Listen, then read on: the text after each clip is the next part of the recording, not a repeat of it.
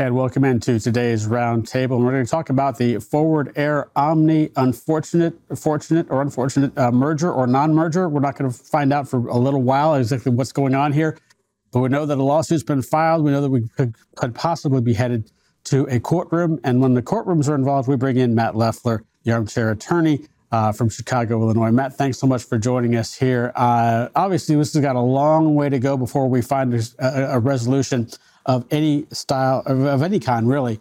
But we saw a lawsuit that was filed yesterday by Omni to try and get Forward to come to the negotiating table and finish and close out the deal.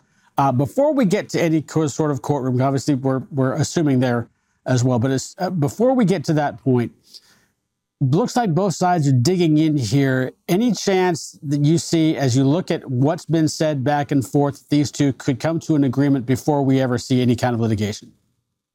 Well, I mean, we have litigation now. We have the filing in the Delaware Chancery Court, but I think that this deal gets done. I honestly, you look at what the complaint alleges and the action for specific performance, and Forward Air is saying, look, we haven't gotten enough information. And Omni's saying, but we gave you all the information and you were so ready to do the deal like a couple of days ago. What's changed? And so this is the actual thing we're looking at is what happens when one party says, I want to back away? What options do they have? And the reality is we're in Delaware Chancery Court. This is the Madison Square Garden of business litigation. This is the cream of that rises to the top. So this case will be something we're going to read a lot about over the next couple of days. But ultimately, I think the deal gets done. So when you look at this in terms of if we do indeed go to a courtroom scenario and we have, obviously both sides digging in, Omni wants to get this deal done. Forward Air wanted to get this deal done, as you mentioned, and then all of a sudden backed off, pressures from shareholders. We know the story there. What does Omni have to prove exactly in terms of getting this deal done and essentially forcing Forward Air to sign on the dotted line? Yeah, I mean, what Omni's trying to do here is tell the Delaware Chancery Court, look, we complied with every obligation we had under the contract. Everybody was satisfied when we brought the information. We have done nothing wrong. Forward Air is the one who actually has to prove something. They have to prove that Omni didn't do what they said they were going to do. And what Forward Air kind of alleges is they didn't get access to is some pre-closing access to information. It's not very specific. And this should be very reminiscent to all your viewers about the Twitter and Elon Musk saga we saw a couple years ago, where Elon Musk had a deal with Twitter, said, I'm going to walk away because they haven't given me enough information or they disclosed things too late. And then we all made the call. They're going to be bought. And ultimately, Elon had to buy Twitter, even though the share price dipped precipitously, $44 billion at one point, down to a valuation of like $20 billion. The Delaware court is not going to be interested in saying, is this the best deal that could have been done? That's not what they're going to be asking. They're going to be asking very specific questions. Did you do this? Did you do this? Did you do this? If you did those things, the deal must happen. So Forward Air is making the claim that Omni hasn't provided all the relevant information. But we have to remember, both boards of directors agreed with this deal. It wasn't until the litigation in Tennessee that we kind of had a little bit of a pause. And when that pause happened, deals become a little bit more stale and people try to work their way out of them. Just from a legal perspective, explain the difference of what happens in the Tennessee courtroom versus what could happen in a Delaware courtroom in the Chancery Court. Yeah, absolutely. So the Delaware court is all about really forcing the deal to happen. So let's talk about the Nashville court in Tennessee. In Tennessee, the question was, do the shareholders have a right to vote? And they didn't. The court was like, look, we look at the law, we look at the deal, and there is no right for you to weigh in. So they just dismissed it, and that was it.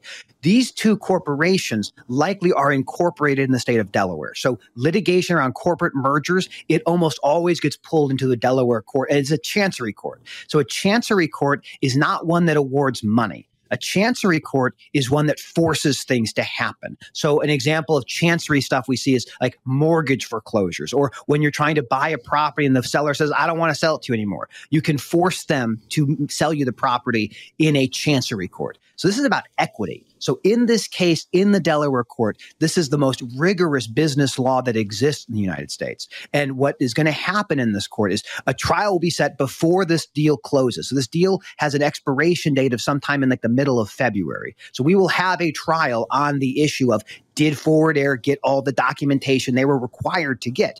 And if it becomes clear that they did get all the documentation that they were supposed to get, it just now the market has shifted and they're not really excited about the deal, deal gets done. Like, that's how it will work. So my expectation in this case versus what we saw in Tennessee was a stalling tactic. This is the real litigation in Delaware. This is the real deal. And ultimately, Omni is of the position, we did everything you told us to do.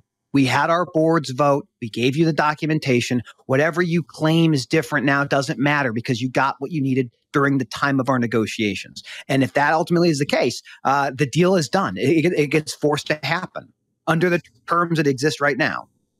So looking at that, and I think I already know the answer to this question, but I'm going to ask it anyway. In terms of how this gets done, in other words, are there any areas where there could be compromise, not necessarily to change the deal, but say, for instance, can Forward Air say, all right, we'll do the deal, and then a week later say, hey, we've got a company for sale? Probably not. I mean, the deal will be structured in the way that it's outlined currently.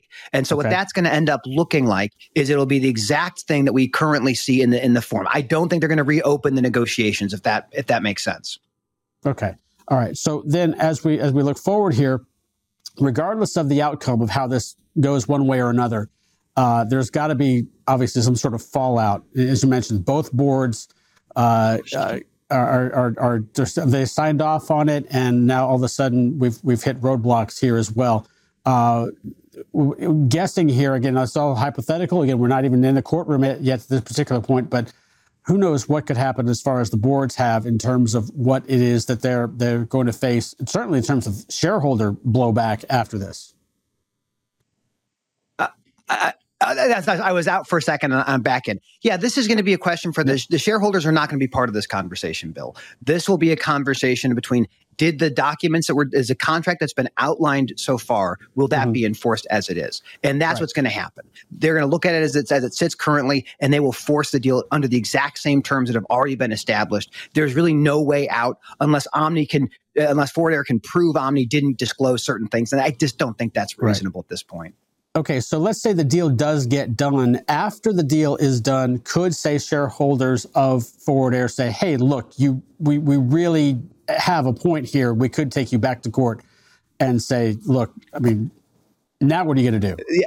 Yeah. So Omni's a very sophisticated group of shareholders. Their company is very well run with a bunch of private equity folks. Remember, Omni's coming in with 20% voting rights in the new Forward Air, but the new Forward Air will have to make a vote of turning the additional shares that Omni has into voting shares or non-voting shares. If they decide to make them non-voting shares, then they have to give a 13% dividend to Omni's shareholders, which is substantial. If they convert them into voting shares, now it's almost like a 40% voting block within Omni.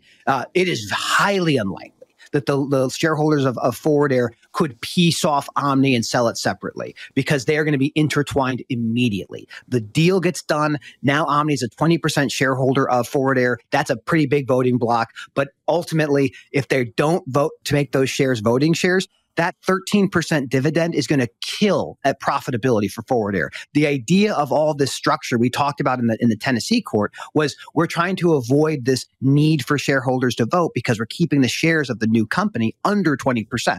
But the minute you have the deal, there is a massive pressure to convert those non-voting shares into voting shares to avoid that dividend, because that is a massive drain on a company. And if they make that deal, now you have Omni having an almost 40% block in the business. Very unlikely you're going to have them be able to piece out from that corporation.